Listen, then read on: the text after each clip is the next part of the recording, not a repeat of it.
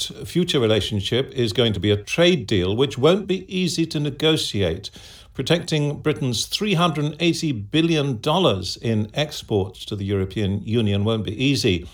One suggestion is that the deal could follow the model of CETA. That's the EU-Canada Comprehensive Economic and Trade Agreement.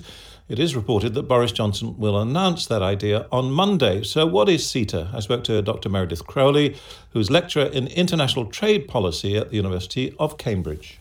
The trade deal the EU conducted with Canada covers two areas. First, it covers trade in goods, and second, it covers trade in services. It also has rules about international investment. So if European firms want to invest and build a plant in Canada, or if Canadian firms want to invest and build a plant in the EU, and it also guarantees rules over public procurement. So if I'm a European firm and I want to bid on, say, building a bridge in Canada, I now can, and vice versa. So it covers quite a few things.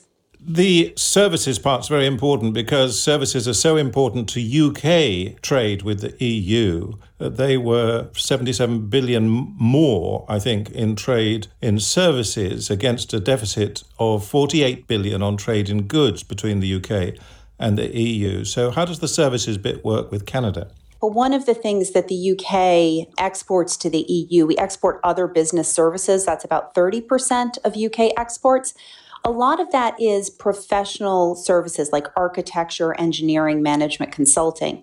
And so what the CETA does is it does have a mutual recognition of professional qualifications. As of December 2020, that framework is gone. And so having a trade deal in place that would continue to allow UK professionals to sell their services into the EU is very important. So on the face of it, this Canada deal is an off-the-shelf template for what might be future relations between the UK and the EU. It is. There are a couple of things that I think are a little bit tricky. The Canadian deal took, I think, 6 or 8 years to negotiate. So I don't think the details between the UK and the EU could be hammered out over such a short period. Some of this has to do with agriculture. So, that was one area where there's not free trade in all agricultural goods between Canada and the EU. There currently is between the EU and the UK.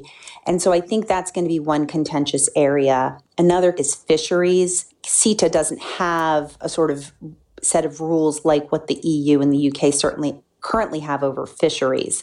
So I don't think you can't fully pull the Canadian deal off the shelf. I think the European Union has said repeatedly they're happy for an agreement with no tariffs, no quotas, and no dumping. By no dumping, they mean they want a level playing field with the UK, and this means protections for the environment, protections for labor markets. Canada has been a big proponent of similar, what they call progressive issues. So to the extent that there's already a kind of way in which the European Union has gotten what they feel with Canada is a level playing field, that area of contentious issue, which is I think going to be a real sticking point between the EU and the UK, if they have the Canadian deal in the background of their minds, that might be something that could sort of get them started.